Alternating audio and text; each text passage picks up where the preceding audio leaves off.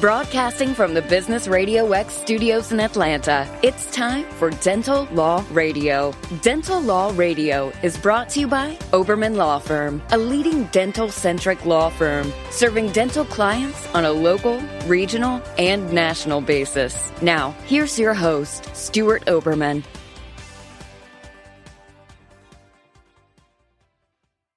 Welcome, everyone, to Dental Law Radio, and we're going to jump on a topic pretty quick today that has been an ongoing issue for years, and this was brought to the forefront even more with COVID-19. Independent contractors, so near and dear to our dentist hearts. So, exactly what is it? What's the issues? So, with independent contractors, we get a lot of questions. Should my, we'll get a question. Should my employees be independent contractors? Well, you can't have an employee that's an independent contractor. They're either an employee or independent contractor. Two separate contracts, two separate concepts. So as a general rule, it is very, very difficult for staff members, if you will, to be independent contractors. So we get this question a lot regarding hygienists. Are my hygienists independent contractors? I don't want to pay them. They have certain work they need to do, certain qualifications. And I will tell you that as a general rule on a national basis, the areas that we have been involved in, commentary, research, consulting with other members throughout the country, that will be a losing argument. Just about every jurisdiction that we have reviewed, discovered, run across, will determine that that a hygienist is not an independent contractor. They're an employee.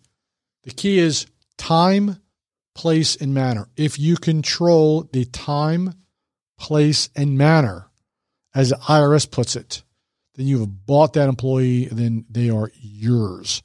So the question is, so working interviews. Well, if you look at the strict interpretation of a working interview, I will tell you got to be very, very careful with working interviews. In a technical sense, working interviews are considered temporary employment. Now, there's certain things that you can do with those to mitigate that risk, but as a general rule, working interviews are considered employees from the time they start that particular working interview, period. Again, that's a general rule. If you follow that rule, that's going to keep you out of trouble. But then the question is, I got doctors that I pay 1099. Problematic. What do we do? Well, I pay them individual. Problematic. That's a really bad thing to do. If you have a doctor that is working for you, I don't care if it's 1 day a week or 5 days a week, that doctor, if you're going to qualify him as an independent contractor, you should not be paying that doctor individually on a 1099. That doctor needs to get an entity formed. You need to pay that entity a couple $100,000 or whatever it is, and that will look much better if an audit should occur. We've been involved in audits, and investigators have told us that literally, if you are paying an LLC, a professional corporation, depending on what state you're in, we would not be sitting here. That's pretty strong. So I would not hire a contractor, dentist, unless they have an entity. Pay that entity and let them do whatever they need to do with their taxes. So what brought all this out, and why are we talking about this today? So January 6, 2021, through all the COVID good stuff, the U.S. Department of Labor issued what they call a final rule. Well, the final rule has been ongoing, it seems like, for 20 years.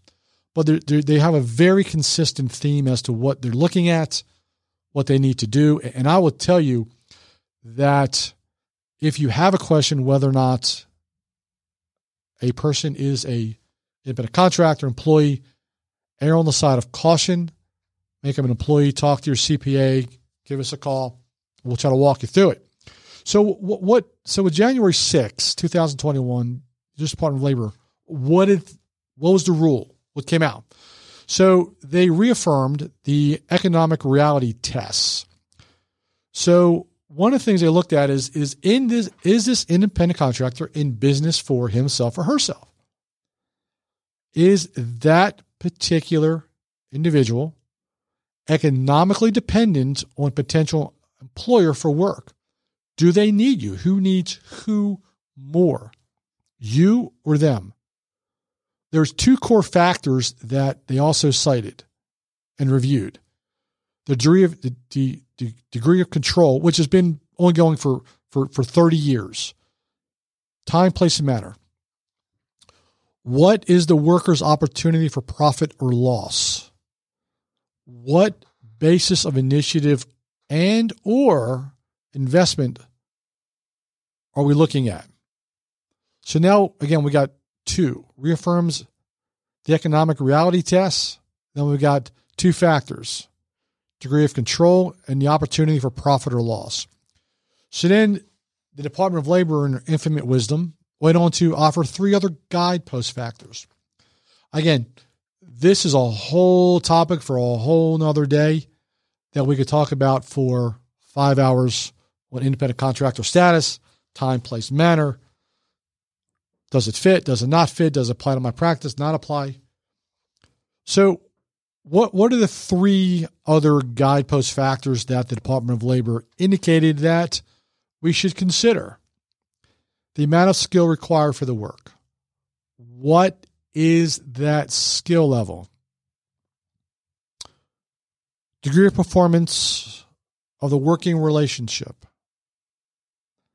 And whether or not the work is an integral part of your unit of production. Now, if you look at those three guideposts, that's an enormous umbrella.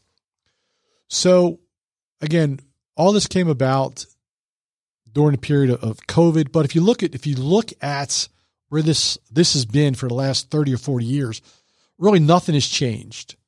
It goes back, like I said before, time, place, and manner.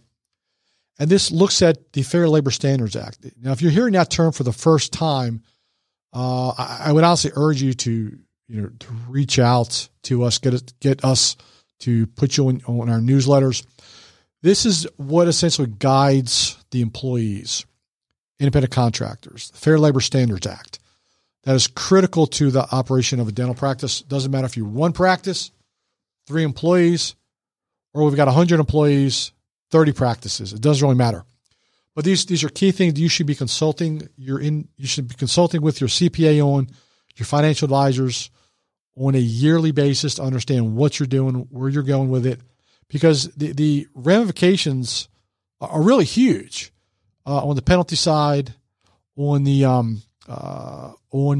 economic side, on the expansion side, and on the operational side if you get hit with an audit. Because I would tell you, once they discover this, they may go back 12 months, but once you get the Department of Labor, state or federal, digging in, they're going deep because one thing leads to another. And another thing we look at, a lot of times our doctors will employ family members. So are you employing your family members? Are you employing that 10-year-old child and giving them an $8,000 or $10,000 check because they took pictures for your pamphlet? Are they on your internet? How are you doing this? Are you paying your personal services through the company? Again, as an independent contractor, how are you paying? It all goes back to what are you doing with your books? What shouldn't be there?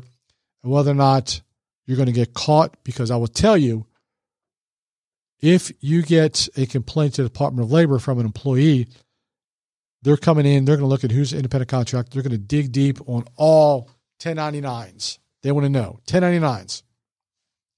So take a look at that. That's some new developments again, but conceptually it's been out there for many, many years.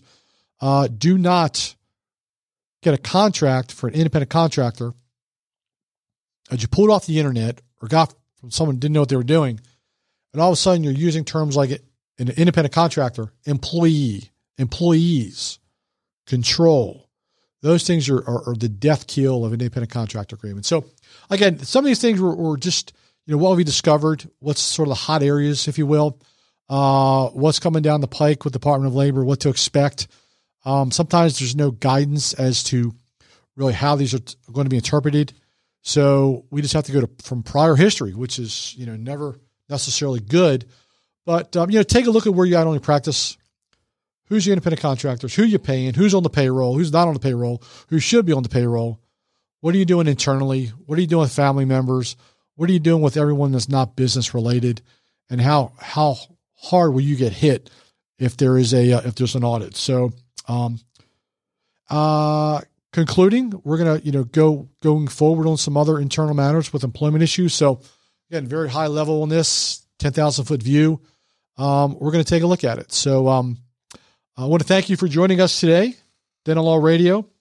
And, if you have any questions, please feel free to give us a call. Oberman Law Firm, 770-554-1400. Visit us, obermanlawfirm.com.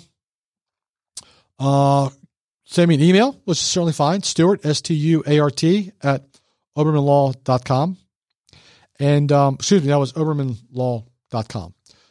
Have a fantastic day, and we'll look forward to visiting with you on other podcasts. Thank you very much.